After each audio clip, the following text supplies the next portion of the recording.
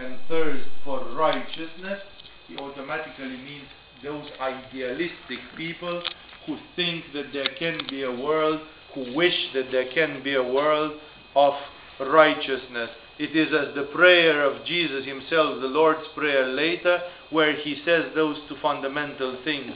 May thy kingdom come, may thy will be done on earth as it is in heaven. That means we wish for a world which is the kingdom of God. May thy kingdom come on earth. It is kind of a terrible thing to ask, because in a place like the kingdom of God there will be no place for unrighteousness.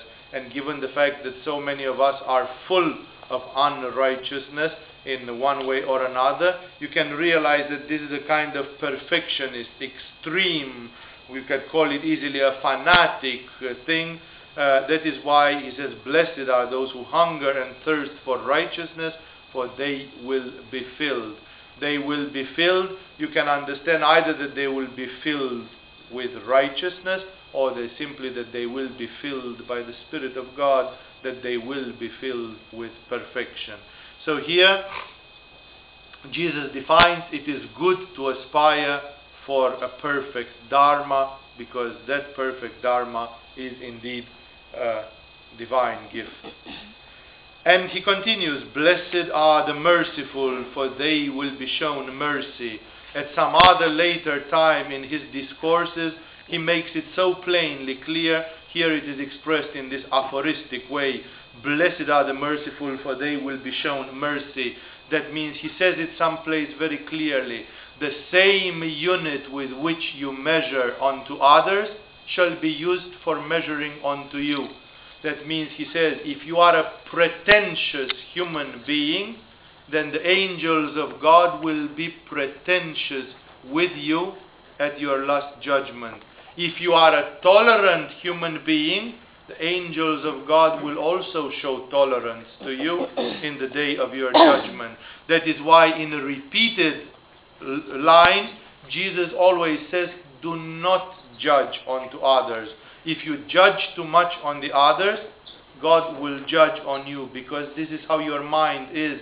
This is how your resonance is. You place automatically yourself on the frequency of a very critical spirit. And the person who is plagued by a very critical spirit and all the time criticizes, then God will say, well, you criticize, let me now criticize you and show you how many things you have to be criticized, which is a tragic thing, because nobody is perfect. Therefore, Jesus all the time says, be careful, because the unit with whom you measure shall be used for you. If you have been lenient, leniency shall be shown to you. I remember in the Fathers of the Desert, there is this extreme story about an old man who was quite lazy in terms of spiritual practice. And the other monks didn't really pay much respect to him, because he was not praying a lot or doing a lot of efforts. He was considered to be one of the lazy men of the monastery. And then when he dies, he is very blissed out. And the others cannot explain, like, this guy has been lazy, and therefore he is expecting a lot of problems in the hour of his death. And why is he then so happy? And they ask him, what's your story? How do you dare to be happy in front of your death, when actually we all know that you haven't been a model of industriousness in terms of spiritual practice? And this guy says, you are right, but he said, I had only one great discipline in my life. Ever since I started my practice and so on, I imposed unto myself never to judge any of my brethren, any of the human beings. I have never judged anybody or condemned anybody in my mind. And therefore, according to the saying of Jesus, if I manage to live a life where I didn't condemn anybody, I shall not be condemned as well. And the others were so amazed, so enlightened by this amazing spiritual practice, that actually this is also a spiritual practice. Blessed are those who are forgiving, for they shall be given forgiveness. Blessed are the merciful, for they shall be given mercy. This is an incredible fact, because you remember that the Tibetans say that ultimately the nature of the universe is mental. This universe is made of mind. And therefore, the issue is that ultimately, if you dig in our subconscious mind, if you go all the planes of the universe till the bottom, exception made of the Supreme Self, which is of the nature of Atman, which is of the nature of Purusha, and therefore it is transcendent, it is non-manifested, it is not an energy of this world. Exception made of that, the ultimative energy of this universe is the mind. It stops here. Beyond here, there starts that energy which has no polarity, no characteristic. It is the unified energy of Sahasrara. It is the energy which corresponds to the transcendent. And therefore, we can say that the mind is the ultimate substratum of this reality. The deepest layers of our subconscious mind are the deepest layers of reality. Therefore, if our own subconscious mind condemns us, we are condemned. The thing is that we, with our own beliefs, we condemn us. In the laws of mind in your yoga courses, it says the subconscious mind is the one who condemns or absolves us. That means if you die feeling guilty and without forgiving yourself, it is actually that God condemns you because your resonance asks for it. It is you who cannot forgive yourself. It is your mind which set this pattern, and from a microcosmic level will be projected onto a macrocosmic level. It's a resonance. If I am unforgiving to myself and I die thinking I am a sinner who has committed horrendous mistakes, then how shall God forgive me when God is the universal consciousness, the oceanic reflection of my little drop of individual consciousness? That is why this conclusion is paradoxical, because it is our mind which is the holographic reflection, and therefore we in our mind already know what our fate is and what it is. And that is why Jesus says, but the one who lives by the sword shall perish by the sword. That means we are all having the resonance. Therefore Jesus says, blessed be the merciful, for they shall be shown mercy. One who is merciful is in resonance with mercy. His mind, his subconscious is impregnated by the idea of mercifulness. Therefore, it is impossible that a merciful one who is relying on mercy and gives mercy, because it is plus and minus, it is the yin and the yang of the same thing, it is impossible that such a person should not find mercy. You cannot imagine one who is attuned fully on cosmic mercifulness, and yet God in the hour of judgment will be terrible and sadistic and say, it's true, you are merciful, but I am going to condemn you anyhow. The condemnation, so to speak, is an act of resonance. It is not the act of God. It is an act in which you yourself know what you have done and what is right, painful or not painful, what is right is right. And therefore, Jesus here is amazing. Again, he will take that many times, because that is one of the essences. Remember the way you live your life. If you live your life condemning and criticizing, you are asking for the condemnation and criticism of God. Therefore, you cannot live your life like that. You should not. You will say, but Jesus himself condemned and did like here. Yes, but Jesus was a man with a mission. He was a God with a mission. He had the mission to show. It may be that one of you will become so spiritually developed that you will be entrusted with a mission from God to change the world, to give something to mankind, to show the black from the white and the light from the shadow and things like this. And then maybe you will have the bitter task of also criticizing and saying, this is right, this is wrong. But that's in the name of a mission, because you have to say it, because you are asked to shed light on things. But else, in what concerns I as an individual, I don't have any reason to do that. Blessed be the merciful, for they shall be shown mercy. It's simply the yin and the yang of the same thing. It is your resonance with the subconscious mind, and therefore with the consciousness of God ultimately. That is fundamental.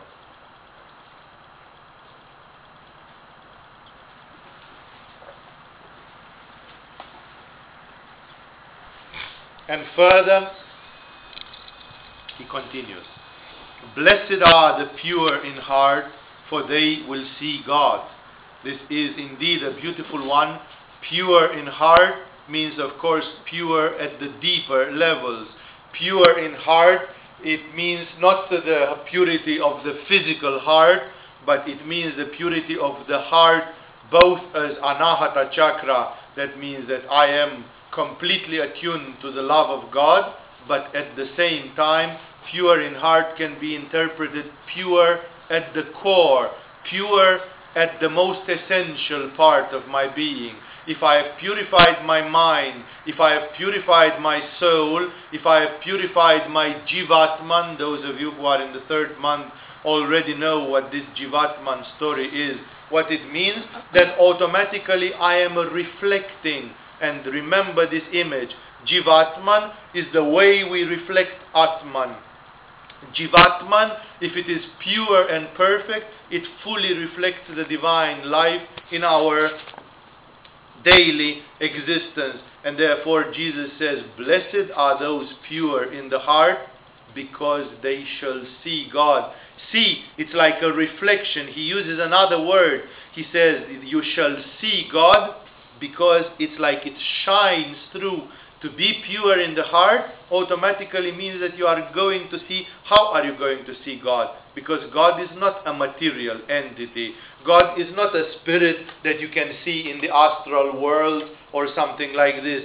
To see God obviously means to reflect the existence of God in daily life. At some other point, Jesus himself says, be perfect as your Father in heaven is perfect. That's exactly what we're talking about. This be perfect, it means that you illustrate through your life the perfection of God. Therefore, when he says, blessed are those who are pure in the heart, it means that your life becomes an image of God. That's how you can see God, through yourself.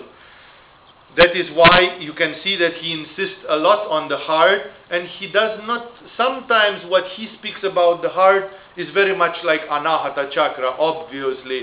And then you can say one meaning of this is he says, blessed are those pure in the heart, because they are in continuous, perfect harmony with the love of God, with the macrocosmic love, and therefore they shall see God, because God is love. To be able to see love, to be one with love, is like you see God. God is the ocean of love.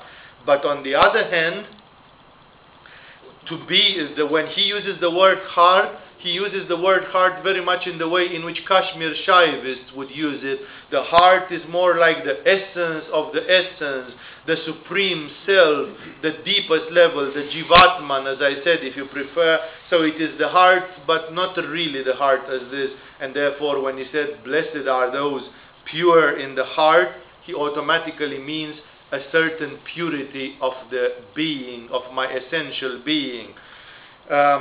When he says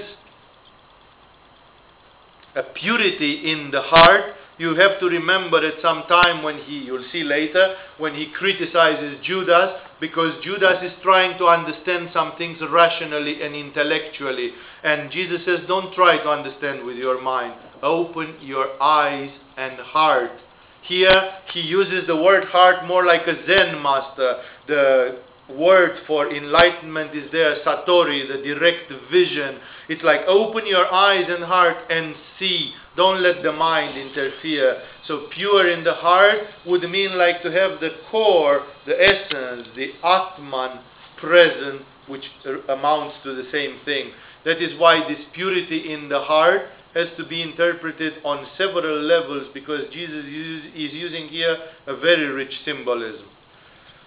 Then the next one is also very beautiful. He says, blessed are the peacemakers, for they will be called sons of God. This is indeed a heavy one, because many people interpret it exactly as the second one, which said, blessed are those who mourn, for they will be comforted. And then people who live their daily life, they say, oh Mary, you are mourning for your lost husband. Don't worry, you will be comforted. Jesus doesn't speak about that. He seems in the rest of his life, when you look, he seems to be quite unconcerned with people's little losses. and things. He is not at all a kind of encouraging, being mournful for all kind of secondary things. So he therefore means mourning, as I told you last time, mourning for God, mourning for the absence of the beloved, as all the great mystics have done. Therefore, when he says, blessed are the peacemakers, he doesn't mean the envoy of the United Nations who goes to Iraq to sign a treaty of peace. Later on, Jesus says it very clearly. He says, don't think that I came to bring peace on earth, because I didn't. But I came to bring a sword. And he says, because of my sake, mother will turn against daughter, brother will sell brother, and there will be enemy, and people's enemies will be his own family, and blah, blah. We'll reach to that at some point. That means Jesus obviously says, what I came to bring is not the peace of the world. He says in some other point, my peace is not the peace of people. That means I'm talking the peace of heart, the peace of Patanjali. Yoga is the appeasing of the movements of the mind, the stopping of, that's peace. Shanti, shanti, shantihi. That is peace. Peace is santosha, and then the perfect calmness of the mind. That is why, who are the peacemakers? Those who bring this peace to others. He has got nothing else to do with that peace. That is a hilarious socialite mind type of interpretation, that Jesus would be the best peace envoy on this planet. No, actually in the name of Jesus, sometimes people who were endowed with great saintliness, they have been pretty combative. For example, Saint George killed the dragon, says the story. Saint George did not try to make peace with the dragon. He was a peacemaker, but he did not try to make peace with the dragon, because with the dragons you don't make peace. There isn't a possibility to make peace with the devil, for example. And therefore, the option is very clear. Sometimes peace is absurd. Remember that today many of the conspirators of this world, many of the key manipulators, many of this world elite, terrible people who preach all the diabolic things and sink this world in the darkness of it, they come forward, and as soon as they create their shit, then they say, well, now there should be peace. Please, no more war, no more terrorism. Now just if you want, we can do bargaining, because we are very good at bargaining, and you are not going to get anything out of the bargaining. If you take arms and fight us, you might win, and then we have a problem. Therefore, now we want the status quo maintained like this. Therefore, today you are going to see with surprise that the great politicians, the United Nations, the world conspiracy, suddenly they all seem to advocate peace. There is a little bit here and there. Well, we are going to take over Afghanistan. We are going to take over Iraq. But those are small things. Besides that, please, please, please, stay quiet. The sheep, sleep, sleep, sleep, sleep. We want peace, peace, peace, peace. No, let nobody move anything. I mean, only we are allowed to do a bit of war here and there, where there is some still disobedient people. But for the rest, please, sleep, sleep, sleep, sleep. Peace, peace, peace, peace. That means Jesus is not at all talking about this peace. The peace of manipulators is not a peace, because it's a peace by which they say, don't you dare stand up against our system and start preaching the message of Jesus or of Buddha. We want it to be like this. That kind of thing the manipulators don't want. Therefore, remember that Jesus is not favoring such a peace. If you would say to Jesus, Jesus, look, I'm living in Denmark, and it's peace in Denmark. Jesus will say, well, it is a peace in which people are living in peace, but in a demonic way. Therefore, we don't want that. I'm coming there right away, and I'm going to turn your country upside down. I don't like what's happening in your country. Therefore, I'm not coming to bring peace. I'm coming to bring a total change. I'm coming to bring revolution. What is happening, this peace which you have, it means that now you made peace with all demonic things, and you want to live like this. Well, that's not an option. That's not an acceptable option. Therefore, peace is not necessarily good from the standpoint of Jesus, because there can be a peace in which the status quo is demonic, and then Jesus would not accept that that peace should be lasting. For the sake of an abstract peace, actually, we should let it be materialistic and atheistic and demonic and dark and whatever, just because it should be peace. No. In such a situation, Jesus would come and roar like a lion and turn the moneylenders' desks down and make a scene and say, this is abominable. It's not possible. He is not coming with peace in that. The peace which he means, obviously, is the peace of the heart. Because he says, without the peace in your heart, which means the peace in your mind, without the peace of Patanjali, and without that great ideal, Om Shanti, Shanti, Shantihi, the real peace, the peace of Atman, that is what it is. So who is a peacemaker? A peacemaker is a guru. A peacemaker is a yoga teacher. Those are the peacemakers. They are the people who teach people how to calm down their mind and soul and to live in a state of equanimity and inner peace. Therefore, the peacemaker is the spiritual teacher in this case. Has nothing to do with the socialite type of peacemaker who is going around to make peace. Remember that, because especially in the world where we live today, we are witnessing a dramatic reversal of values. Good is shown as bad and bad is shown as good. Sometimes you can have, I don't know what, Muslim, Shia cleric who just wants to live by the Quran and be a religious, righteous man, and he is presented as a middle-aged fanatic. And then you have a conspirator and the demonic spirit a la George W. Bush, who is presented as being the ideal citizen, the model citizen. It's a world upside down. The demon is presented as being good, and the spiritual man is presented as being a fanatic and as undesirable type of person. That's a world which is upside down. I think it was a Polish writer called Jerzy Lek who said, he wrote a book of aphorisms, and one of them I think was brilliant. He said, in hell, the positive character is the devil. Because in hell, the devil is the hero, right? The devil is the boss. So you cannot say that the devil is bad when you are in hell. So in hell, the positive character is the devil. If we live in a world which is devilish, of course all kind of devilish characters get promoted as nice citizens. And all kind of people who just want to staunchly do their spirituality are presented as marginal weirdos, as extremists, as people who are outsiders or freaks or whatever. Remember that, because Jesus is going to come back big time on that. Even in his time, 2,000 years ago, this was a very hot issue and it was happening. Therefore, when Jesus says, blessed are the peacemakers, he says a supreme thing. He says, for they will be called sons of God.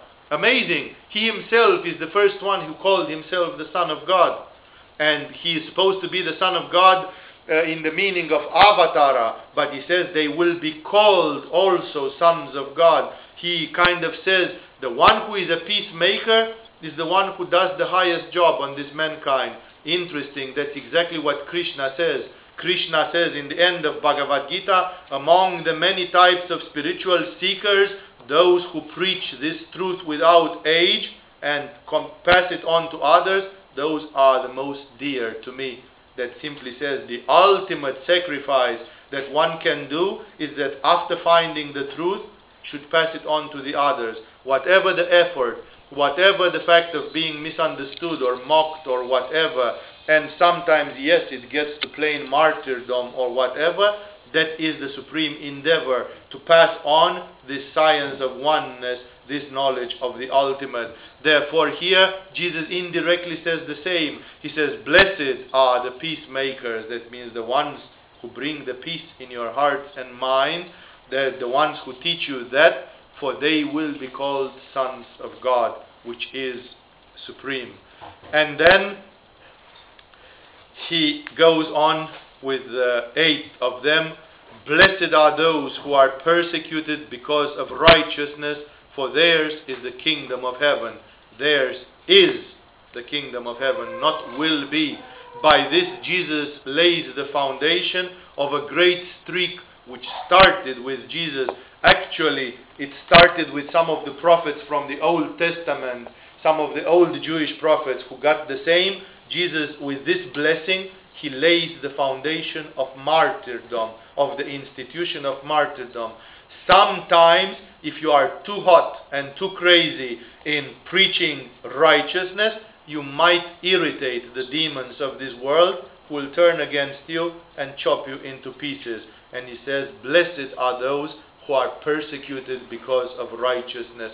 He admits, because of righteousness, in a world like ours, which is Kali Yuga, and where righteousness is standing on one leg, in a world like ours, which is dark and predominantly demonic, going for righteousness is sometimes quite dangerous, because the demons will not just sit like this and wait for you to do your dance.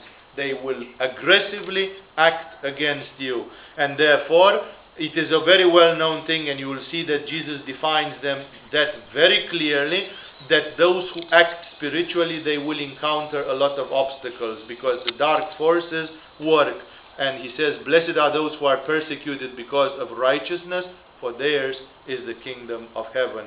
That means going for that is like making yourself an angel of God. It's like you have the courage that in spite of being persecuted, you should hold high and loud the voice of righteousness, whatever is good. Exactly as John the Baptist, who was arrested in the name of righteousness and then was beheaded, exactly as Jesus, who came to bear witness to the ultimate truth and he was crucified for it, exactly as so many other saints and prophets after, and also a few old prophets before, Jesus is laying the foundation of that, which gave a lot of trust to a lot of people. Christians would not have accepted to become martyrs without this encouragement from Jesus, which says, blessed are those persecuted for righteousness, for theirs is the kingdom of heaven. Fact is that it is known in history that those men and women who had the incredible stamina to push themselves over the threshold of martyrdom, when they died, and many have died, there are many witnesses about that, most of them died in bliss. In the moment when they were burned or crucified or whatever, they did not suffer the way Jesus did, for example. They started burning them, and suddenly a halo of bliss appeared on their face. It's like they were oblivious. It's like the angels had already carried them to Hiranyaloka, and they were not here anymore. And basically they died for the others in agony, but actually they seem to be blissed out. Jesus says, when you are persecuted, yours is the kingdom of God. Not will be after you die, is. And therefore, he gives with this something amazing, which actually some people got so fanatic that they were searching for martyrdom actively. They almost pushed it in the hope that they would be martyrs. And if not, they said, oh my God, it's kind of, I failed to be a martyr, It's kind of, I was not worthy in front of God so that he should make me a martyr. And they were almost searching for it, which is a ridiculous thing, of course. It is a misunderstanding, but it shows the fact that some people realized, it was known from direct experience that people who died in martyrdom, they actually reached bliss through it right then. That is the eighth blessing, the one who is persecuted in the name of God. You can realize that that is the ultimative thing, that if you have the moral strength to stand up for God, God will not let you down. That is obvious, because if you, as a small ant, you are daring to take defense of God, then with the same measure, God will measure to you. You, as a small ant, try to defend the cosmic consciousness. The cosmic consciousness can defend you forever and ever, ultimately. And the ninth of them, blessed are you, he speaks directly, when people insult you, persecute you, and falsely say all kinds of evil against you because of me. Here he becomes so direct. He simply says, actually, I am the one, I am God. It's because of me. It's kind of, let's forget about general things. But when people persecute you and lie, and he knows all these things will happen. He says, persecute you and falsely slay all kinds of evil and insult you and so on. And you can see it is happening because of me. Rejoice and be glad, because great is your reward in heaven. For in the same way they persecuted the prophets who were before you. It's not the first time it happens, and at some point in his expose, in his presentation, in his words, Jesus actually explains very clearly, as you will see, why that actually happens. Because there is a reason for which it happens, and Jesus simply says, blessed you are if you are persecuted in my name, because you are not the first and you are not the last. And this is, he says, great is your reward in heaven. That can mean only one thing, because Jesus is not going for petty little things. When he says great is your reward in heaven, he means the full realization of the kingdom of heaven. And he continues with a different kind of teachings. He finished with the 9 blessings, and he continues. You are the salt of the earth, which is a very important thing, which simply means you sanctify the place. And when he talks to people, he also addresses you. He doesn't say everybody is the salt of the earth. He said you are the salt of the earth because you are spiritually concerned. You are spiritually interested. And he confirms it in 2 places, one later and one right here in the next sentence. But if the salt loses its saltiness, how can it be made salty again? That means if you are a human being and you don't strive for your spirituality, then what are you? You are a salt that has lost its saltiness. The power of the salt is that it should be strong. And this strength is the spirit, is the aspiration. You are the salt of the earth through that. Because a man who is doing spiritual quest, he helps many others around him. For one man, a whole city would be saved from disaster, as you saw in the example with Sodom and Gomorrah. And therefore, he says, you are the salt of the earth. You are the ones which save the earth, which nourish the earth. Indeed, the few spiritual persons who exist on this earth, they justify the existence of the earth. Because you can say, wait a second, the great Vedic seers, they said that this earth is a ground for evolution. We are here because we are supposed to evolve. But look, today nobody seems to evolve. People ignore the divine, people ignore the spiritual, people live doing all kind of material absurd things, and they die in the same ignorance. That means it's like the teacher is absent. It's like this is a classroom, this earth is a classroom where the majority of the students are slack. They lie down on the job. They don't actually study. The only evolution which they get is through the kicks in the bottom from Mother Kali. That sometimes there comes an earthquake, a war, a revolution, a plague or something, and then willy-nilly they will go through some extreme event and change.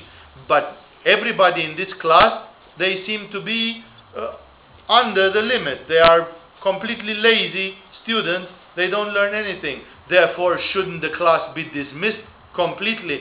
I mean, why should God spend the divine energy to entertain life on this planet, when life on this planet, at least the human life, seems to yield very little result compared to what it could be, that this could be classes of Nobel Prize winners in spirituality, so to speak, of eminent spiritual beings.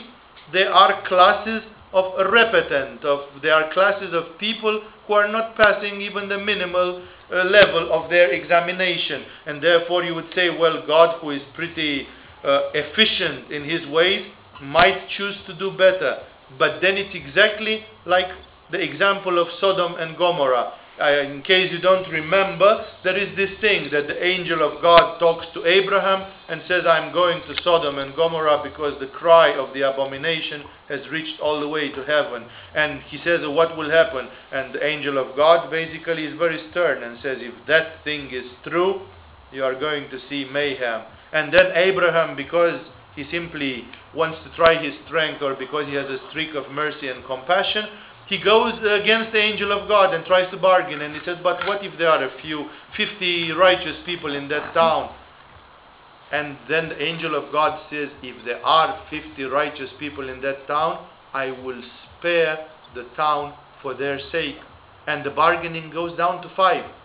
Basically, in the end, the angel of God is brought to the incredible statement which says, if I will find 5 righteous people in Sodom and Gomorrah, I will not destroy the whole abomination in those towns, just for the sake of those 5.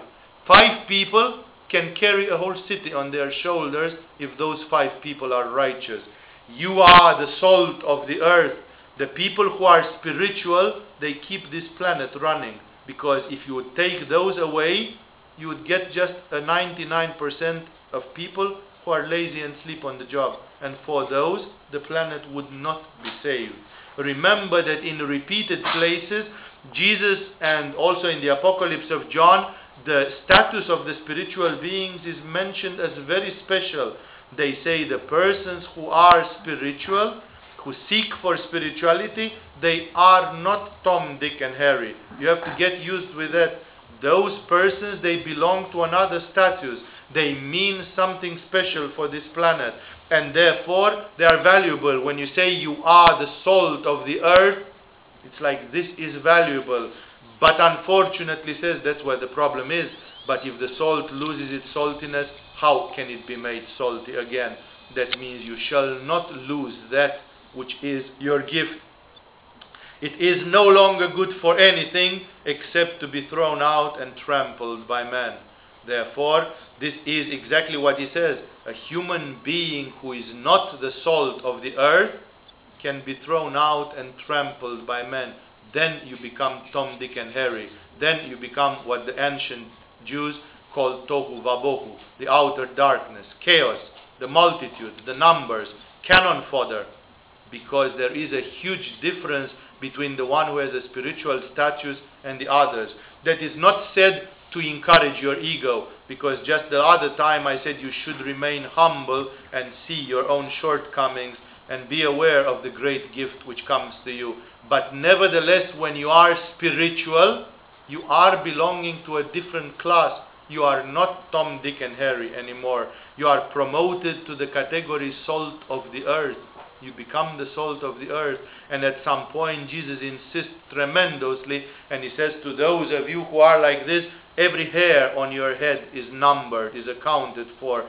That means nothing is happening, because then the angels are focused on you. When you start practicing spirituality in a dark environment like Kali Yuga, suddenly the multitude of angels will notice there is a rare bird. There is one who in this age of darkness shines like a pearl in the mud. In this age where everybody is forgetful of God and wicked and materialistic, there is one who tries to do it. Then a lot of attention will be focused on that one, and a lot of support, a lot of blessing. And that is why Jesus insists on this. It is good for you to have the confidence of what you are, not to be arrogant and vanitous and proud, while still being humble, but yet knowing exactly that you have a place in the great picture and that the eye of God is focused on you now that you have dared to raise your head and look to the sky. When you look to God, God is looking to you as well. Therefore, the fact that you are not going looking into matter, but the fact that you are going looking into the heaven is a complete change of perspective for your lives. That is why he says, you are the salt of the earth. If you lose that, you will be trampled in the feet by man. That's like a description of the chaotic existence, of the swarming, unconscious existence of the multitude, who are numbers, again, from that standpoint. Therefore, Jesus says it is very important to have this spiritual status. There are people, even after they start doing spirituality, they keep on thinking, and that's a false humbleness, while funny enough in their daily life, those people can be pretty vanitous, pretty arrogant, and their ego can be pretty upsetting. At the same time, if you say, wow, you do spirituality and so on, they say, yeah, but it doesn't matter. You know, we are all the same. They try to practice this political correctness, democracy. We are all the same stuff. You are not. The spiritual practitioner is a special person taken into the spotlight by the angels and by the divine consciousness, because he's one of the rare knights of light who tries hard in this life to do something. That is why there is a special status when you try to do that. Remember, Jesus will come on it very clearly. You are the light of the world. He says about himself at some point, while I am in this world, I am the light of the world. And he says now to people, you are the light of the world. That means through whom will spirituality be promoted to the next generations, if not through you? If not you, then who? If not now, then when? You don't realize it yet because you are still crawling a bit in the low chakras. But you are the ones. You are the ones that God wants to take to the next generation and to promote the spiritual. There are no others. Who will do it? Rothschild, who will do the propagation of spirituality? You are the ones. That's why Jesus calls your attention. You are unaware. You don't realize where you are and what you are doing. You are the light of the world, you spiritual people. A city on a hill cannot be hidden. That means when you are spiritual, that's it. And he gives the ultimate. Neither do people light a lamp and put it under a bowl. Instead, they put it on its stand and it gives light to everyone in the house. In the same way, let your light shine before men, that they may see your good deeds and praise your Father in heaven. Amazing statement. First of all says, it's impossible that you would be spiritual and it will yield no result whatsoever. A light is not put under a bowl. It shines.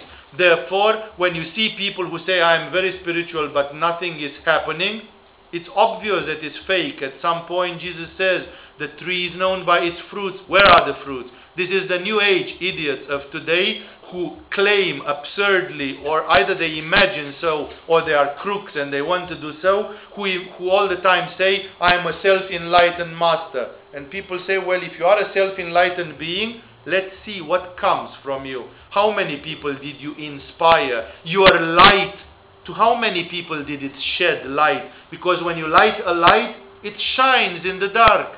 Where is your light?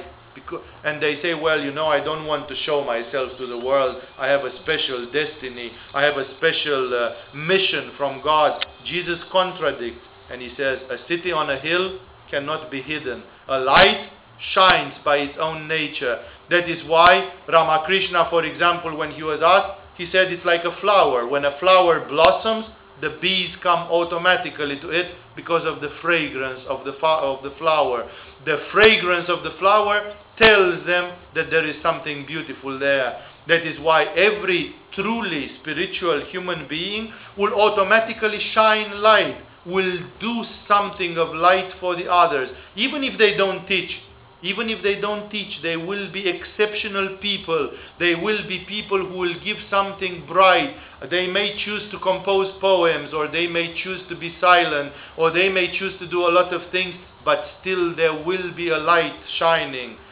What did Ramana Maharishi teach? He was just a boy who was sitting and meditating, and then when he got older, he was reading the newspaper, and he was talking to the peacocks and to the cows, and he was behaving pretty ordinarily. This man called Ramana Maharishi, besides the fact that he answered questions not so often, he just had 3, 4, 5 hours every day where he was sitting in meditation, and everybody could attend. Everybody could sit in silence and join in the same place where Ramana meditated. He didn't really have much to offer. He didn't write books. He didn't teach lectures. And yet his light was shining strong. You look at his photo and you almost see the light shining through Ramana Maharshi. That is why Jesus is very clear. This is an ultimative thing again. And he says your light will shine. It's impossible. It's not without an effect. That somebody says, oh, I have a lot of light, but you can't see it. It's absurd, because the light can be seen when it is there. It has effects on other people's lives, and it has effects on the universe. And he says, let your light shine before men, that they may see your good deeds and praise your Father in heaven. Actually here, Jesus is an excellent motivator. He says, use your life to fish souls. Remember, the other people are cannon fodder. They are souls to be fished. He says to Peter, come and I will make you fishers of men. That means the other people are in the outer chaos. We have to fish them out of there, exactly as Saint Teresa of Avila said, in the night I'm descending to hell, and with my prayer I'm trying to hook souls out of hell. The other people live in the chaos. You have to fish them out. He says, how? Shine, let your light shine before men, that they may see your good deeds and praise your Father in heaven. What a jump! because you do good deeds and because you are spiritual, let people praise God. That's consecration, isn't it? Because actually, let the glory, if I do good deeds, then people would say, wow, you do good deeds, you are a great person. But Jesus says people should not praise you for your light, for your good deeds. For your deeds, pass the glory on to God. Say, don't praise me, I'm nothing. But praise God, through whom everything is possible.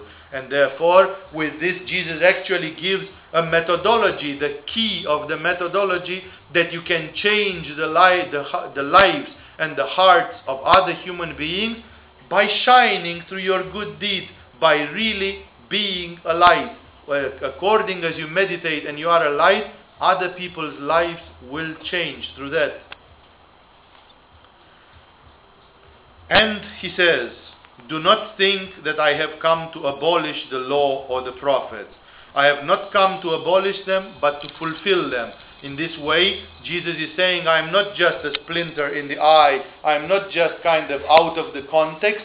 There is a history of spirituality here, which has started with our prophets from the Old Testament, and I am the continuation of that. I am not coming to tell you something else. I am coming to fulfill that thing further on. That's very important in the environment where he was, because sometimes he's actually bringing revolutionary teachings which can be argued upon, and people say, look, you are teaching something different. Therefore, he calls the attention, because in the spirit, what I teach is the same fundamental divine law, but it is simply updated and expressed in the way of the heart.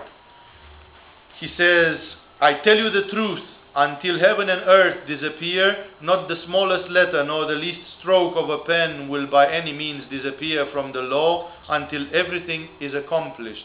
In this way, he lays the foundation. He says very clearly, there is nothing wrong with the law which Moses brought first. I am just coming to bring it to the fullest expression. Anyone who breaks one of the least of these commandments and teaches others to do the same will be called least in the kingdom of heaven. Great, great attention.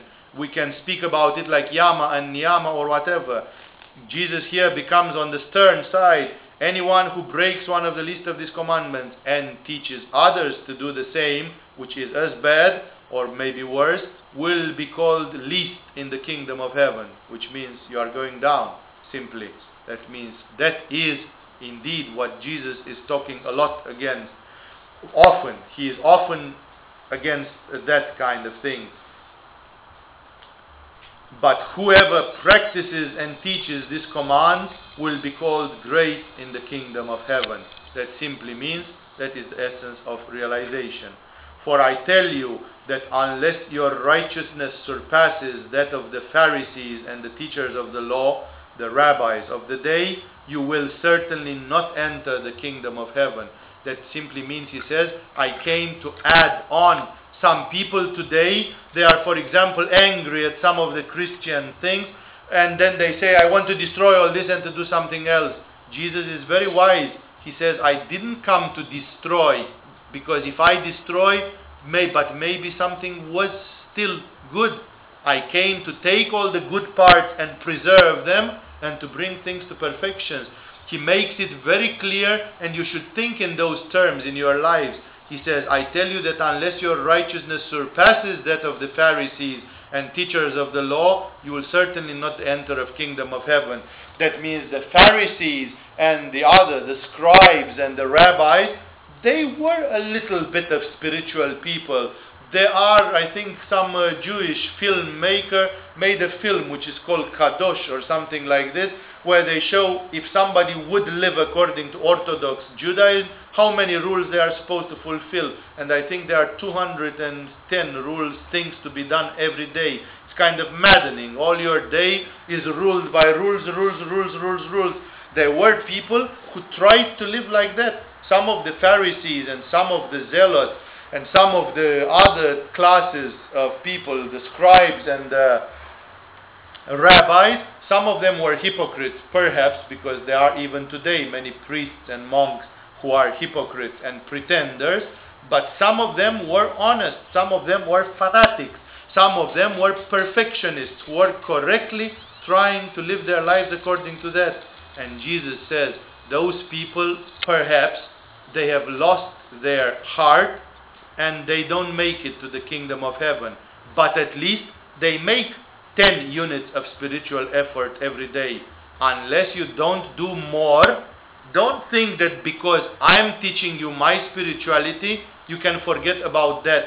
My spirituality is added on top of that. That means it's more. You have to do to reach the kingdom of heaven, you have to do 20 points of spirituality for that. And what has survived into this Pharisees culture is only 10, because they just apply some rules mechanically, and because they don't put heart and they don't put enthusiasm and they don't put this and they don't put that, it's not enough. So while they think, well, we live by the law, Jesus came to call the alarm signal and they say, hey, teachers of the law of the time, what you do, enough is not enough.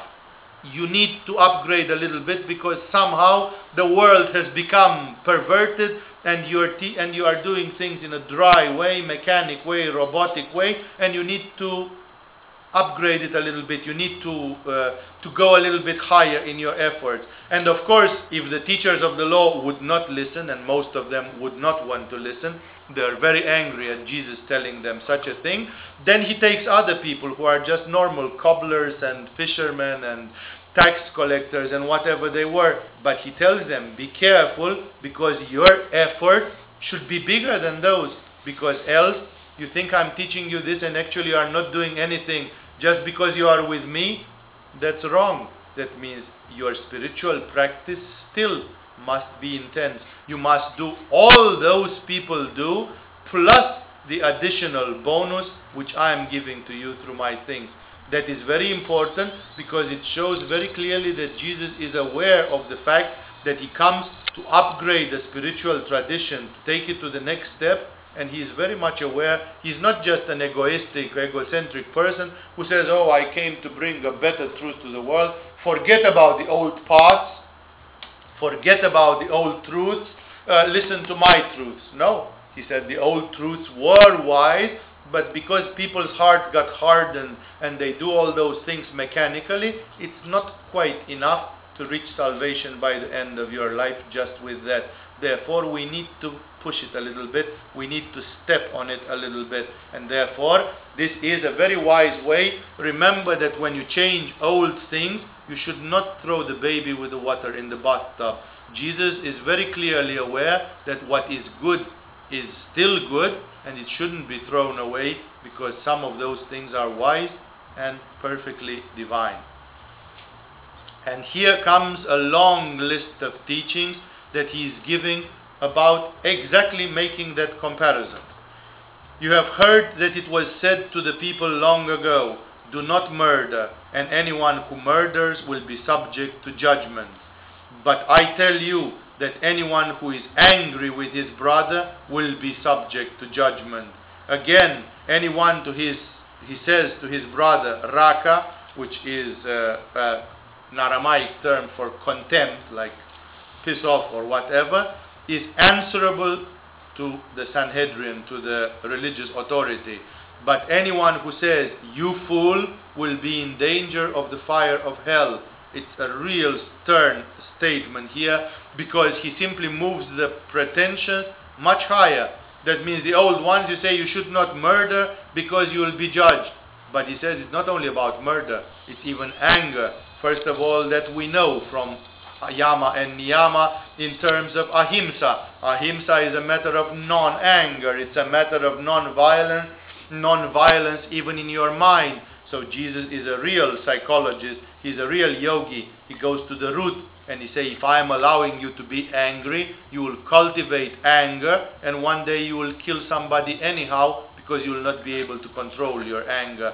Therefore, let's go to the root of the enemy. The root of the enemy is anger itself, and that will bring judgment, because that's the resonance. You cultivate anger, you will be in touch with anger, and at the judgment day, you will ask for God's anger, because that's how you see the world. That's the color of your spectacles. Your spectacles are spectacles that ask for anger.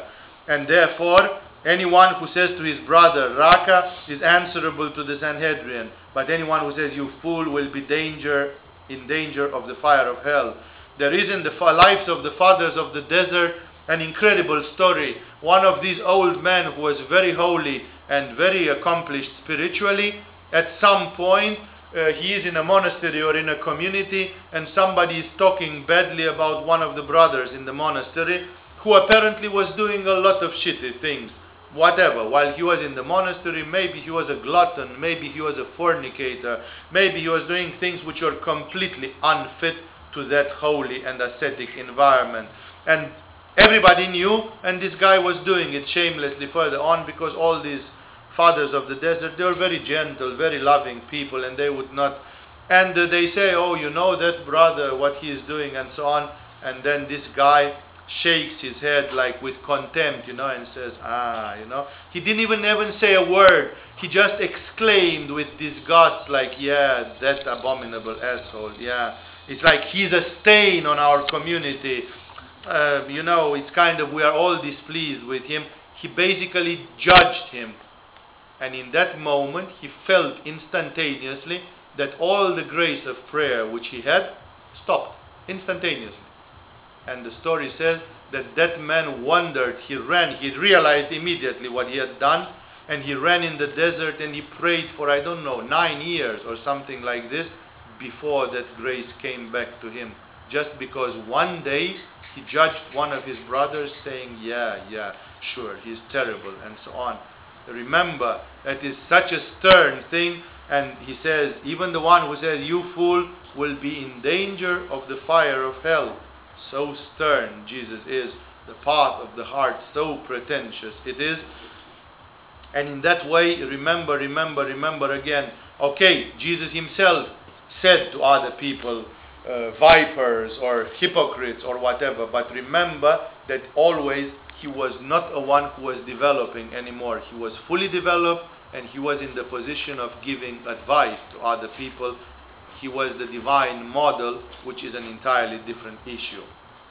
Therefore, if you are offering your gift at the altar and there remember that your brother has something against you, leave your gift there in front of the altar.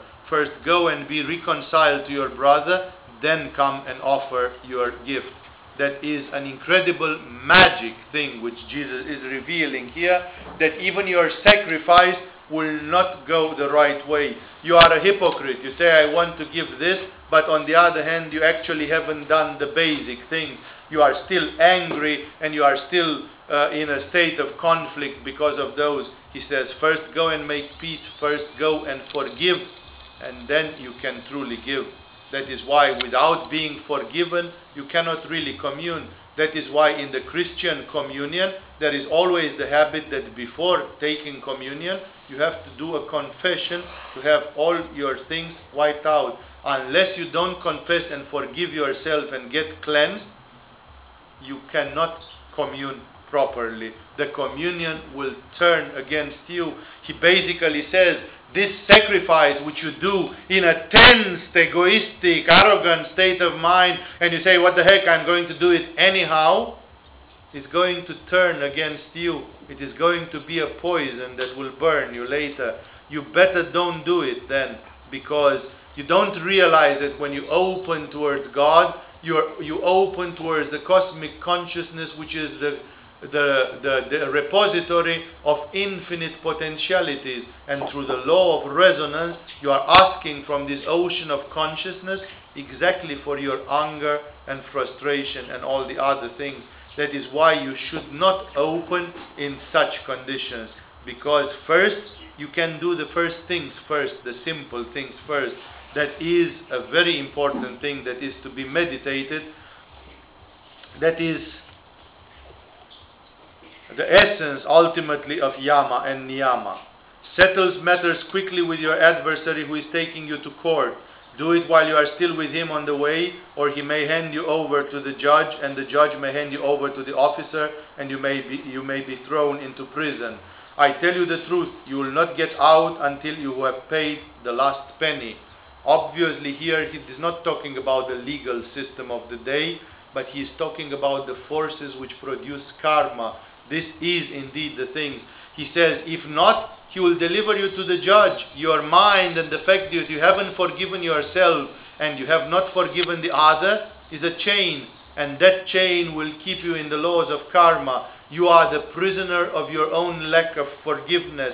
You are the prisoner of your own lack of mercy. You are the prisoner of your own faith. And then he says he'll hand you to the officer and you will be put in prison and you'll have to pay till the last penny. That's karma. You have to pay till the last gram, to the last item, to the last fragment of karma. That means once your karma starts, there is no way to stop it anymore. And therefore Jesus says, first do peace quickly. Don't even get to court. He says, settle matters quickly before getting to court. Getting to court is a metaphor of two things. Either dying, because when you die, then it's the judgment for you, and that's the court. So settle the matters before you die. And the court is also when you present yourself in front of God. Here I come boldly and say, God, here I am, give me communion. Jesus says, if in that state you present yourself still dirty and guilty, it's kind of, you will attract from that. That means God will be like your mirror and show you what you are. You will get from the universal consciousness exactly the reflection. And that is why he says, set things quickly before that. That means do not consider yourself worthy, that while you are having a million conflicts and hates and so, you should at the same time go into divine consciousness and reach samadhi and so on. I can tell you, I can confirm you from experience that if you try to enter in the state of samadhi in a state of mind where you have a severe conflict of this kind, it will be polluted severely and you can have a very strange experience instead of a pure state of samadhi. That is why here he is true indeed. He says, do not confront yourself with the infinite ocean of consciousness unless you have done your part. Forgive, settle everything, then you are free to go into the presence of the infinite. That is a very important thing, because first, before you start doing divine sacrifices and so on, remember that you should have this background. Never forget that your subconscious mind at its deepest levels, it knows. And ultimately the nature of the universe and of karma is mind. And ultimately, if your subconscious mind does not forgive you, God doesn't forgive you either, because it's the law of resonance. As long as you feel guilty, the universe keeps you guilty. And therefore, we are our own judges. Many people who had this afterlife experience, this clinical death experience, when they witnessed, when they went through that tunnel of light and then they were in the presence of an angel or God or something, they didn't know. They realized that in that moment they were judging themselves with an objectivity and with a sharpness which they never thought they had in themselves. It's like ultimately, if I go deep in me, there is there the perfect consciousness of God, which knows exactly. The fact that all my life I try to ignore that one and to say, oh, well, it doesn't matter, forget about it, that doesn't serve. In the moment of my resonance, of my death, when my path is chosen, that resonance becomes active, and then I, more than anybody else in this universe, know exactly where my place is and where I belong. And therefore, I can say that at the level of Atman, I am my own judge, and sometimes I can be my own merciless judge. Even so, even if it's my own Atman can condemn me to hell, can condemn me to a lot of things, because my Atman is not attached. It is not blinded by emotions. It says with pain in the heart, and yet you have to go to hell. That's the end of it. And therefore, remember that this is very important. Adultery. Here you have the non-tantric teachings of Jesus for sure, but actually he brings them to the level of the spirituality. You have heard that it was said, do not commit adultery. That's of course from the laws of Moses. But I tell you that anyone who looks at a woman with lustful lustfully has already committed adultery with her in his heart. Basically, Jesus says the problem is the desire. Buddha said the same thing. It's the desire which comes before the actual fact. And therefore, if you have the desire, you are as poisoned in your aura as if you did it. That means you will fret and yearn and long. And basically that desire will kill you. If you don't do it now because you have a strong willpower, you will do it in your next life when it will accumulate a lot. Many people have reported cases of people who one life they have been monks or nuns and they refrained forcefully from sex, and in their next life their karma made them become prostitutes or fornicators or whatever, simply because they accumulated so much frustration that now they are so full of repressed desires, sexual that is, that they simply went into it absurdly, chaotically, and in a degenerate way. And that is why Jesus goes to the root and he says, well, the adultery is not the fact. The adultery is the desire for it in the heart.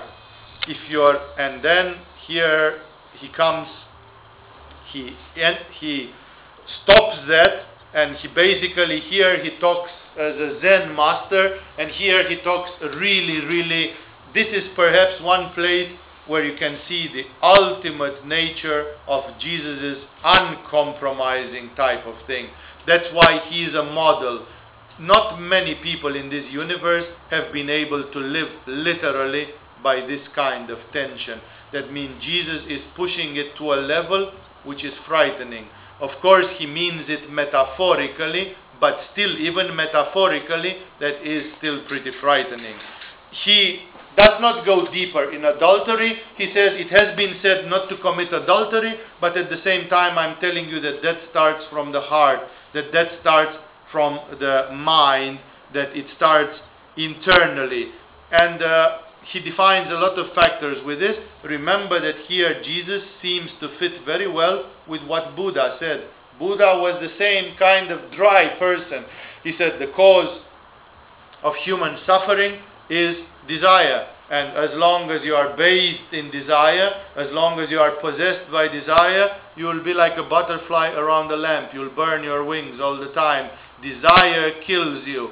Therefore, this is a very, very good teaching, because if a man like Buddha said, attention, desire is killing you, and basically there is a quotation somewhere in the Dhammapada in Buddha, he says, a man puts his penis in a woman's private parts and he thinks that gives him pleasure. He says, oh ignorant man, you would have better poked your penis in a jar full of burning coal rather than doing that, because that desire and pleasure is going to imprison you and you will stay to this world attached to it. This teaching, given the fact that Buddha is so adamant and he advocates a cut, such a detachment, that means Buddha is not joking with the detachment. He advocates it all, and one like Jesus follows the same dry path from the Old Testament, and he, not here, at some point he has some more to say, and you will see he actually has a pretty liberal attitude, but he simply says, there has been talk against adultery because of that, and I'm telling you that it starts in the heart. That means you should go to the essence. But nevertheless, this shows Jesus to be the adept of a philosophy which says again, become dispassionate, become, kill the root of the desires. And that actually is a bit frightening, because many of you can ask, my God, if a man like Buddha and if a divine model like Jesus are both that stern, then how is it going with our Tantra practice? I mean, the Tantra practice that we do is based on desire after all. And this is exactly what I'm telling you always. We have a problem with karma, to act or not to act. Not to act or karma yoga. We have a problem with material property, not to have and to be poor and to be detached, or to have and at the same time to be detached. Remember this double thing which we always have, the primitive direct solution and the sophisticated solution. Here, both Buddha and Jesus, they go for the direct solution. They simply say, desire is killing you, cut desire. Stop, that's the end of it. It is only the tantrics who dare to come with this sophisticated thing, and they said, apparently you may fall prey to your desire, but it's like a judo fighter who seems to fall on his back defeated, and yet he throws his opponent over the shoulder. That means you don't actually fall prey to your desire. A tantric is not supposed to be ruled by his or her desires. We cultivate desire as a weapon, because you can't get it up without desire. You can't go into the dynamics of sexuality without desire. So we allow desire to be, while desire is like playing with fire. Jesus and Buddha says, switch off the fire, extinguish this fire, because it's dangerous. And only the tantrics are the madmen who say, well, we know that, but we can play a little bit with it without getting burned, and that's an exceptional method. Remember that Tantra is called walking. In Tibet, they call the path of Tantra walking the edge of the razor. Walking the edge of the razor is not easy, and it is dangerous. In India, they call it riding the tiger. Riding a tiger is not an easy job, and it is not without danger. That is why Tantra has a danger, and one of its major dangers is that you will forget that desire should be killed. Even a tantric should be able to kill desire. And if you just use desire but you never learn to switch it off, you are having a major problem. Remember, desire must be defeated, but the tantrics have chosen a paradoxical method, a reverse method, a spectacular method of defeating their desire. The end of Tantra is reaching also a state of desirelessness or dispassion as well, just as Buddha and Jesus clearly say. That is why, remember, yes, in Tantra we do play with fire, even against the advice of a Jesus or of a Buddha, which they preach the direct, simplified, ascetic path. Some people in the tantric path, because there is this gift from God that we have been given the tantric path on this planet, and there were some major spirits that substantiated it and explained it, we have this gift that we can stay a little bit in the manifestation and play with the Maya. This desire which creates the Maya and which is our worst enemy, which is our prison, we're actually playing with it. Instead of becoming like Buddhist monks, completely dead, we are having the attitude of the hero. That's why in Tantra, we are all viras, men and women. We are spiritual heroes. That is why the Tantrics say that Tantric, the candidate to Tantra, shall be brave and heroic. Because actually, maybe you didn't realize, but in Tantra, we do the forbidden thing. We fiddle with desire. And we were supposed to kill it, not to let it flow. And therefore, we let it flow to kill it later. We let it flow to kill it by a judo trick. We let it flow so that we can cancel it by another indirect mechanism. But that should not be forgotten. There are people who do 10 years of Tantra and still their desire is not under control. Don't forget, you are yogis and you should be able to control your desire. Now here it is, now it isn't. If I want to cut off my desire for 6 months, I just cut off my desire from 6 months and all the way, as Jesus says, down in the heart. I can be immortal and cold, you know, it's kind of, I can be like a god. I don't even look down on this world and its problems. I am completely detached. That is a way of looking upon it. And remember, always meditate. Does my Tantra practice make me master of my desires? Or because I'm enjoying so much sexual pleasure, actually I'm becoming addicted to them and I'm becoming more of a slave of my desires? That is fundamental. In case you didn't understand it until now, understand it. You are playing with fire and the danger is to forget that and to get swallowed by the fire. The end of 20 years of Tantra is not to be a very desireful person. The end of 20 years of Tantra is to be a desireless person. That is the success in it. Ah, that like Shiva, you can create realities and snap your fingers and say, like you turn on the light, now it's time to turn on my desire, because I have got something to do right now. I have to accomplish a deed. I have to act in this world. That's something else, because tantrics consider that the action in the world as superior to inaction, like to stay away. But that's something else. That is a deliberate choice of doing it. Remember always that, because in Tantra, that is one of the major dangers, to forget why you started to do it, what was the original purpose. Remember that Tantra is a spiritual method. It is not a hanky-panky thing, and it is meant to perfect you spiritually. That's the sole purpose of it. It is meant to take you to eternity through the mastering of the desire. And then Jesus arrives full power. He goes the full power in it. That's where you see indeed completely non-compromising. If your right eye causes you to sin, gouge it out and throw it away. It is better for you to lose one part of your body than for your whole body to be thrown into hell. And if your right hand causes you to sin, cut it off and throw it away. It is better for you to lose one part of your body than for your whole body to go into hell. He is right, isn't he? That means we all know that, but we don't dare to say it because it is so tough, so problematic. He simply says there may be something in you which is wrong.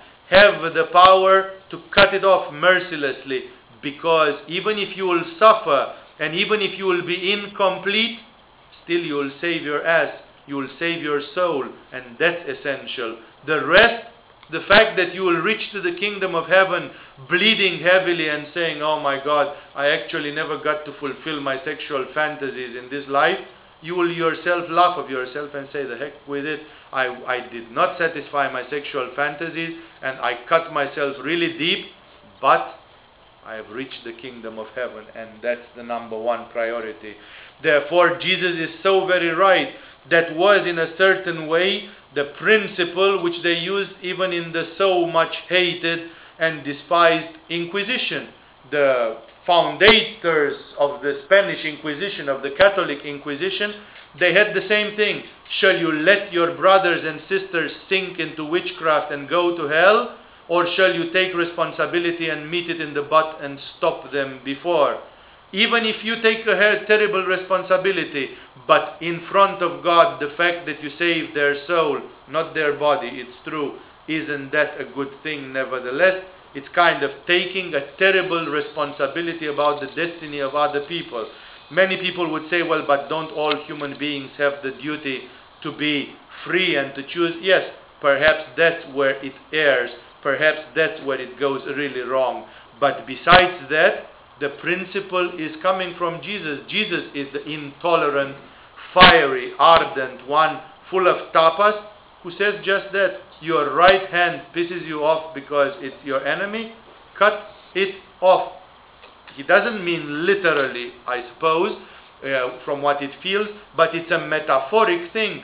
That means the parts in you which are evil and sinful, you should cut them off without any mercy. There is no mercy for that, because if the devil hangs you by one hair, he hangs you all. Therefore, you should not admit that little limitation. It's like a string tying a balloon. The balloon cannot fly because of one string attaching it. Then Jesus says, for God's sake, cut that string mercilessly, even if it's a string made of gold and you care about it. Cut it, because then your balloon will fly. It's true, it will fly without that string, but who cares? Eventually it will fly. Maybe when you will become one of the knights of Shambhala, you can come back on this planet afterwards as a conqueror and finalize what you didn't finish in this life and fulfill all your fantasies or whatever. But first, reach that. The priorities of Jesus are very clear, and at some other point he puts it also very clear.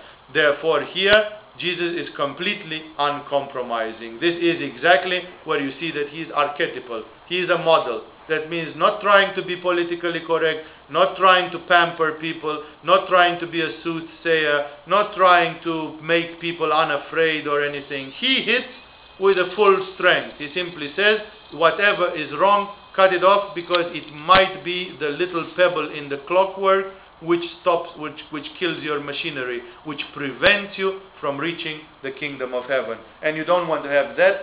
Therefore, be merciless to your own shortcomings of this kind, because any such attachment is keeping you. And because of a little bit of karma left, you won't be able to go in your liberation, because that little karma keeps you coming back. And if you come back, maybe you forget and you do something stupid, and then you accumulate more negative karma, and there can be a terrible chain going in that way. That is why Jesus here is completely intolerant. He goes for perfection, no more and no less.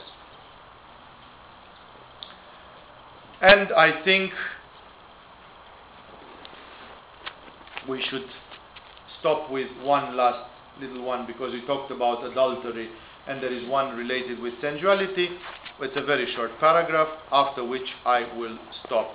Some of them would have deserved a longer comment, but because I know that Jesus says the same things later in a more explicit way, I'm now passing about them, and then I'll remind you about them when I reach to the most explicit one, because sometimes Jesus says 2 or 3 times the same thing, or it can happen that one of the apostles presents it in a more clear way than the other, with better words and with more detail, and then it's worth taking it at that point. That is why every time when I remember that there comes more about that, I am leaving it for the time being and giving you only elementary comments on it.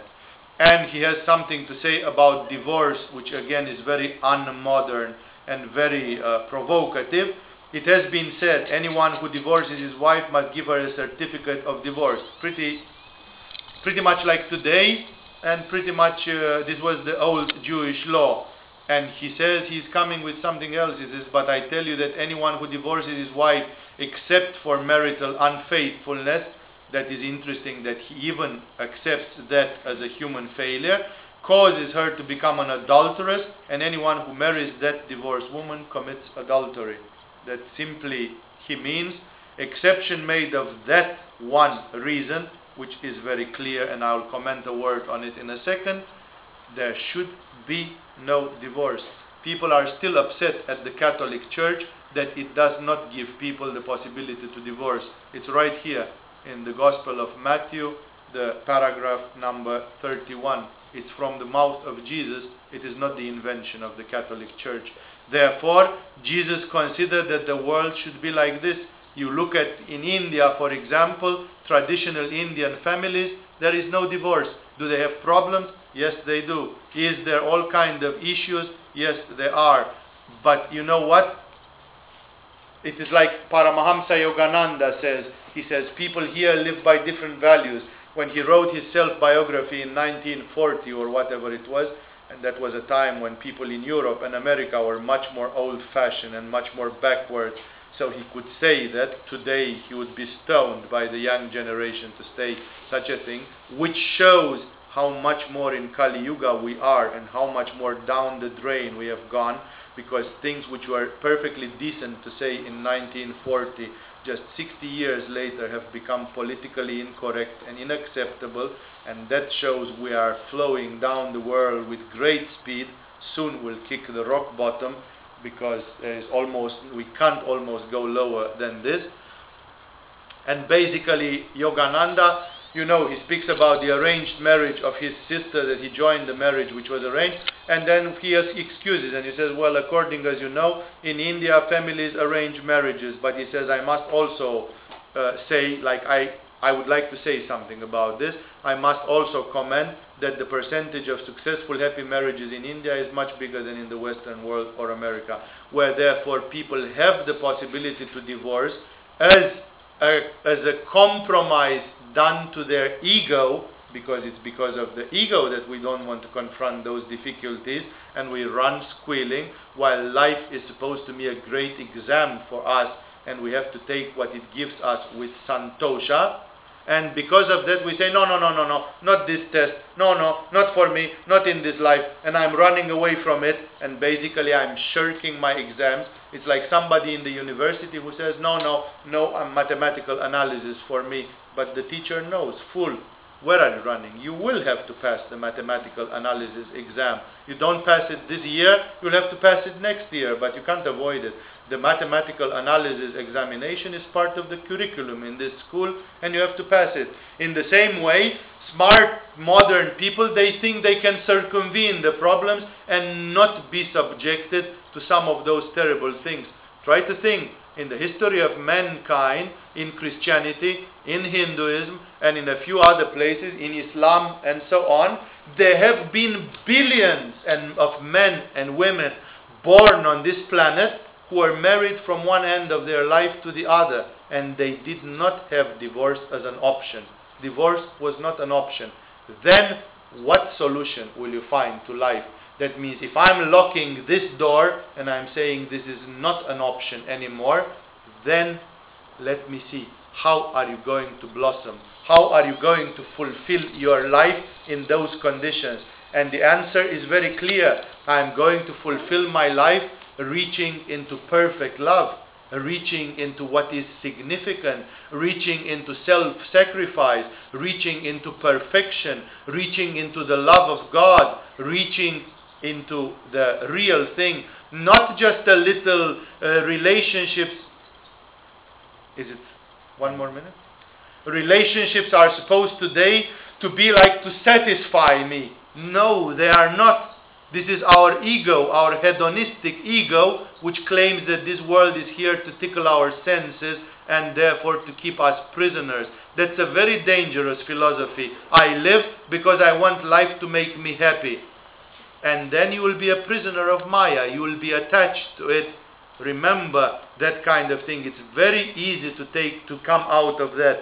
That is why Jesus, who is coming from a different perspective, he says it doesn't matter if your life becomes sensually or sexually or sentimentally unhappy because of a wrong marriage. Sit down and find the solution to that. And it's like in the Groundhog Day. The solution of the day is actually to reach perfection and unconditional love. And therefore, this is why your relationships can be shitty, thus showing you your real face, mirroring the reality of your own egoism and limitation, and you will keep on being miserable until one day you will start loving like Jesus. And when you will love like Jesus, then you will forgive the whole world, you will love the whole world, and then even if you would be in a relationship with the asshole of the assholes of this world, you will still be loving and forgiving and beautiful. That means an unfortunate relationship is actually a challenge.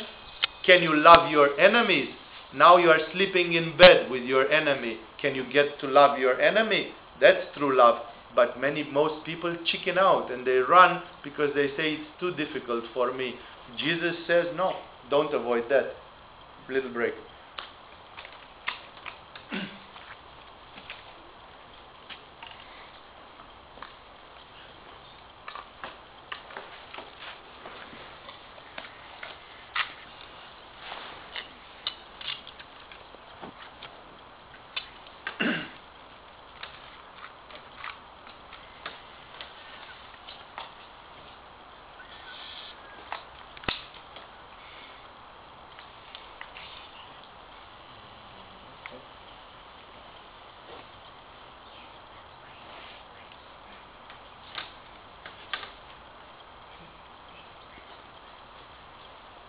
Remember that Jesus is coming with this image of the world on Anahata, that everything is sacrifice. You should carry the cross.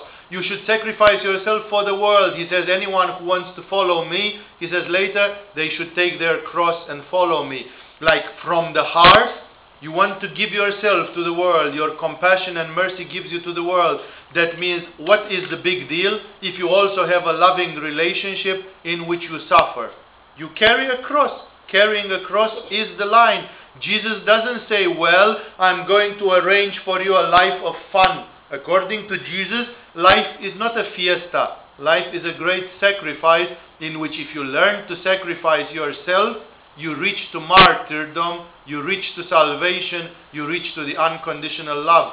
So Jesus says, you are a woman and you are married with a guy, and this guy is a drunk and he beats you up. Can you love him? Love your enemies. Pray for those who do you harm. Can you love your husband if he's a drunk, an asshole, and he beats you? Why do you run from that? Because that's exactly the ultimate issue. You are going towards somebody who gives you 50 orgasms per week and say, this one I can love. Sure, the tax collectors can do the same, he says. Even the tax collectors can love those who are nice to them. That's not a big deal. But can you love that one who hates you or harms you?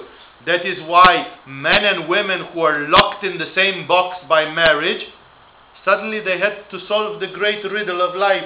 Either both of us become wise and we love each other the way Jesus did, or if not, we are not going to make it. That sometimes here and there, people with good karma, people with exceptionally good karma, they by karmic thing were thrown in a box with somebody who also made them happy, and that 1 in a million, there is a marriage in a million that is fortunate and it lasts the whole life.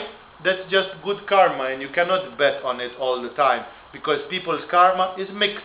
Therefore, remember that Jesus is looking from a very radical standpoint on life, and he says you can live your life in another way, not as a search of entertainment, but as a search of the ultimate love. It's like a challenge. You throw yourself into the ultimate challenge. You are in a marriage, a lot of things will happen. The sexual passion will die. There will be a lot of material problems and issues. Look at a couple has been married for 10 years. You cannot really say that they love each other. Sometimes, yes, you can see, I must admit. But it's seldom. It's less than a case in 100, and so on. People usually get to know each other, to accept each other, to feel an emotional comfort with each other. You protect me, I'm covering your back. As long as we are together, we are a team, this and that. That's not really love, right? Love in the name of Jesus is a completely radical thing. It's an unconditional thing. And Jesus is therefore pushing it.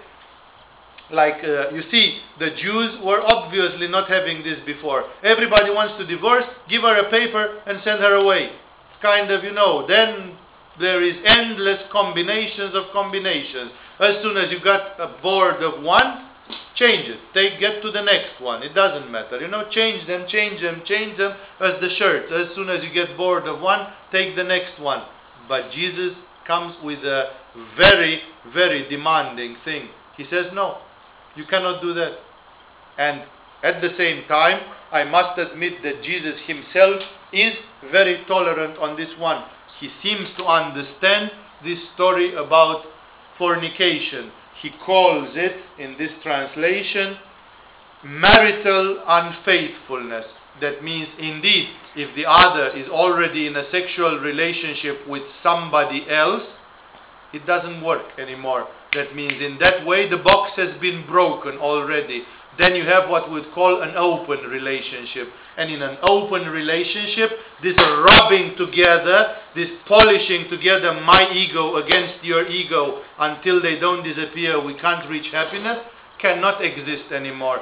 Because the other one will say, well, you are an asshole and you drank again, I'm going to Walter to have sex with Walter tonight, fuck you, and so on. And then it doesn't work. It's not an evolution anymore. The other one is already out of the game and you are playing ping pong alone. You are not tangoing anymore with somebody, and therefore the process doesn't work. That is why Jesus is very clever at this, and he realizes, first of all, that the human nature has a big issue with this, and he understands that people suffer from this. In the Roman code of laws, and if I remember correctly, in the British code of laws still it exists, that the passional crime is punished with half the punishment for any other crime. That means if you murder somebody, you are liable to go 25 years in prison. But if you murder your rival, your sexual rival, because he poked your wife, you get only 12 years and a half.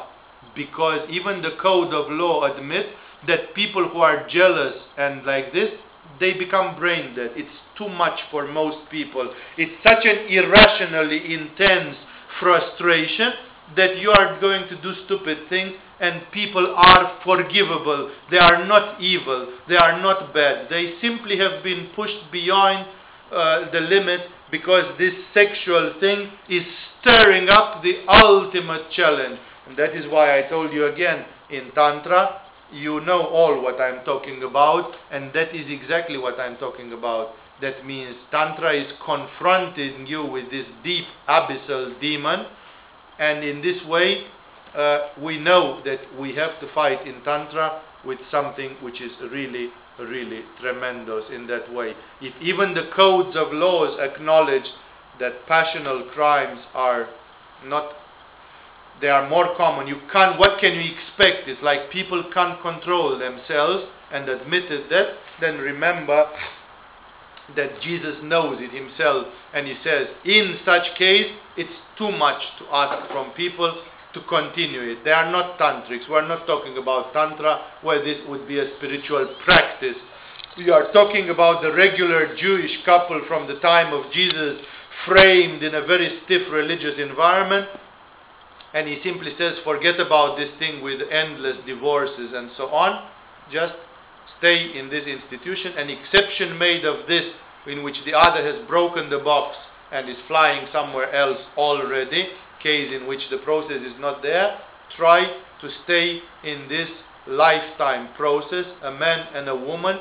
Yes, men and women, sometimes they can be so nasty onto each other that after 20 years they almost want to kill each other. They want to hate each other. I have seen elderly men and women at the age of 60 cursing each other, hate sincerely, really, really mean to each other, really, really wicked to each other. It's like the shit hits the fan. You know, we have lived together 40 years and we have accumulated so much misery, and I know what an asshole you are and I know what a bitch you are, that we really discharge the most bitter words at each other and curse each other and are ready to beat each other and speak like shit, and the least which we can do is turn the back onto each other and refuse talking and saying, yeah, may you be cursed, just go the hell, you know, I don't care, and blah, blah, and kind of like this.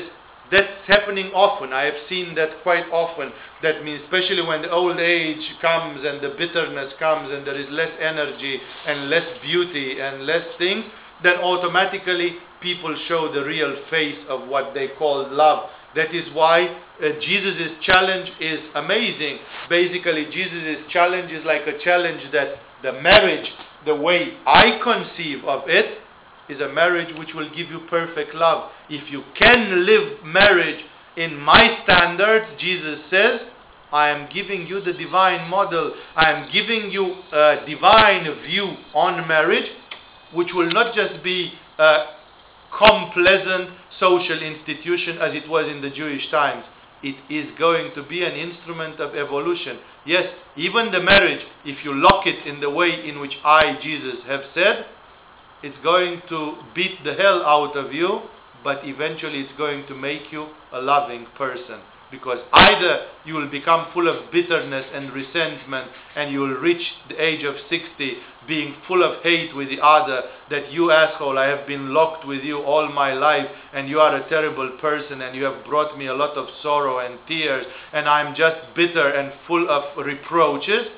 Or through the grace of God, I'm reaching God and I'm going to say like Milarepa, although you have been the most terrible asshole in my life, I'm loving you a lot and you have brought me salvation.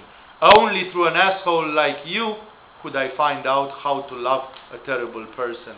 And therefore, it's kind of amazing that you have forced me either to find ultimate love or not to find anything at all. It is, I'm exaggerating it in a little bit, because not for everybody these things turns that bitter, but that is the case of the majority, just the silent acceptance of some bitterness of life. And I have seen in my life couples, especially in the countryside, simple people who are not spoiled by all these clamoring egoism of modern people. But my rights, what about my rights? What about my rights? Everybody is asking for their rights. But what about my duties? What about the fact that I'm trying to become a divine person? Therefore, the ego will always ask for rights, but will never demand for its duties. And therefore, people who are more humble, more modest, I have seen wise examples of simple people from the countryside. They have been lodged in the same marriage for all the life, and when old age came, actually they had a degree of affective maturity.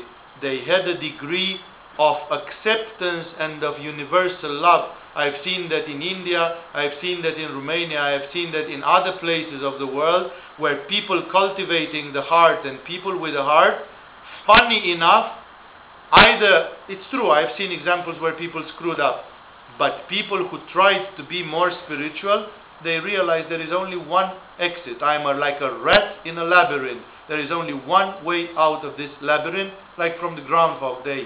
Either I reach perfection and love, or if not, I'm stuck here forever. I am in a bitter pool. That is why Jesus, in his own perfectionist way, he comes and challenges here the human being to transform every relationship, yes, even an unfortunate relationship with a drunk and somebody who beats you up, into a divine love, into a divine relationship. That means, he says, you know, Jesus is the one who doesn't make compromises with human life. He just said, if your right arm disturbs you, cut it off, and so on. And therefore, in this, he obviously implies, if you are going to get married, I'm going to give you the recipe of a marriage which will bring you to God, which will polish you, which will distillate you, which will refine you and reach you to God. Therefore, you should do like this. That is why, in spite of the modern outcry of scandal that the church does not accept divorces and so on, remember that there was an Anahata Chakra wisdom in this, a kind of quest for the absolute, even through painful ways. Remember that love and the human evolution is not always pleasant, especially if you had a lot of bad karma. It's not going to be pleasant. You have to pay your karma in one way. And sometimes your love partner, your life partner, is the one who makes you pay karma through the nose. And in a certain way, if you don't know yoga, if you don't work Chanchari Mudra, if you don't do Yoni Mudra or whatever, if you don't know how to compensate karma with karma yoga and good actions, if you don't know this and that, the normal average person to whom Jesus speaks here, nevertheless, how will he do it? Yes, he sometimes has to do it the Kali way. He sometimes has to take kicks in the butt. He sometimes has to suffer for it. But the important is that he should survive, make it to the other shore, and get out of there purified. Yes, if you come from a previous life with 35 murders on your back like Milarepa had, surely your life partner will be Mr. Wrong or Miss Wrong, who will give you a hell of a time.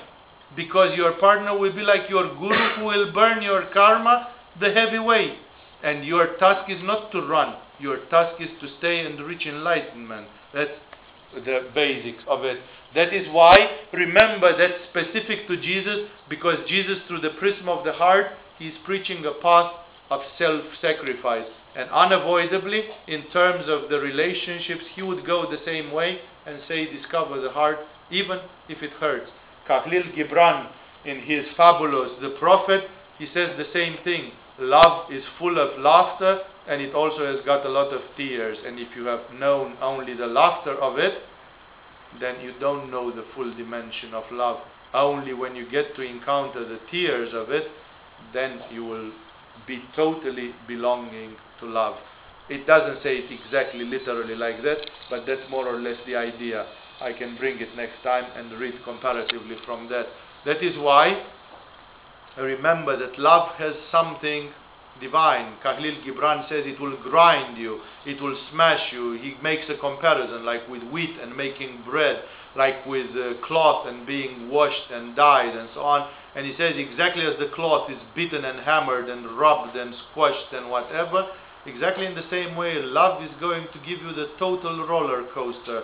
It's going to smash you, and sometimes you'll laugh and sometimes you'll cry, but the purpose of it, for the one who asks for the grace of Kali, for the one for whom every minute goes towards nirvana, for the one who is going up the ascending path of spirituality, for the one who is asking the mercy of God and wants to be enlightened, the miracle of it is that each and every of this process is like you boil something to distillate it. Exactly as you boil compost to distillate from it something refined and exquisite, in the same way our life is sometimes full of pus and boils and pain and wounds, and you distillate it into eternal love.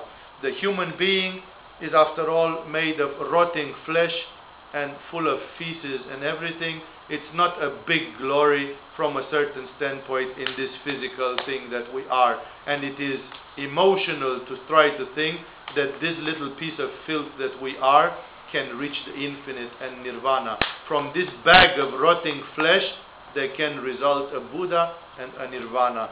Therefore, it's the same with the relationship. Sometimes the relationship is shit, and yet the light can come out of that as well.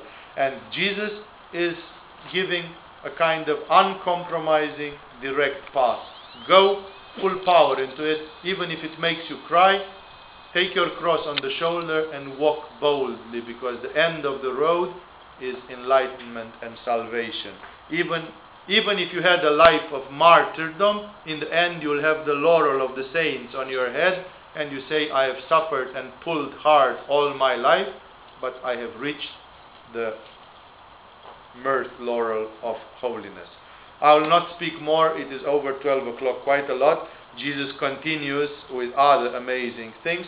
We have reached to paragraph number 33 from the chapter 5 of Matthew.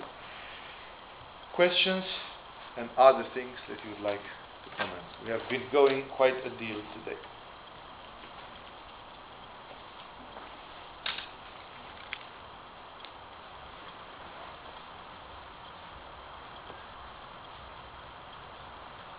If you're a woman who's married to someone who's beating you up all the time, shouldn't you try to change your attitude? Like a common sense thing. The tantric solution would be yes. The tantric solution does things in another way, as I said.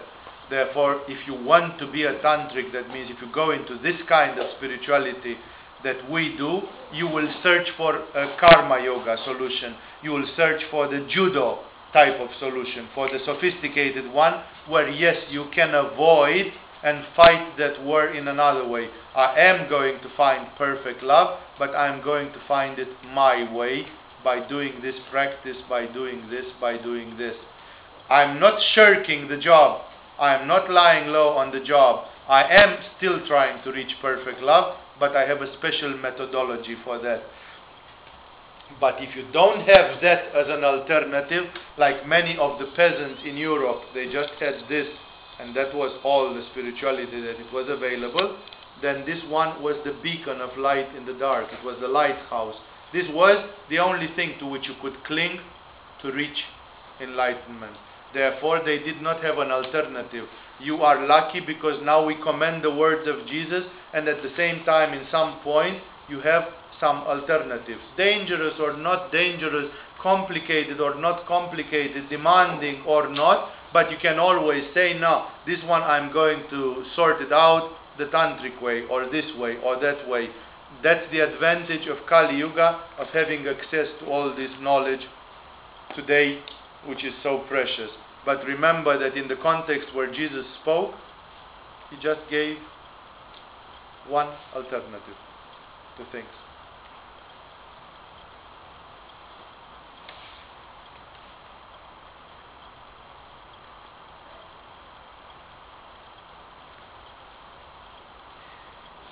I guess we should stop tonight. If you have more questions, you will ask.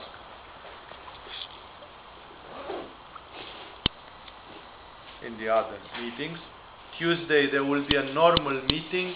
That is if I am here. I still have to find out tomorrow when my visa run will be.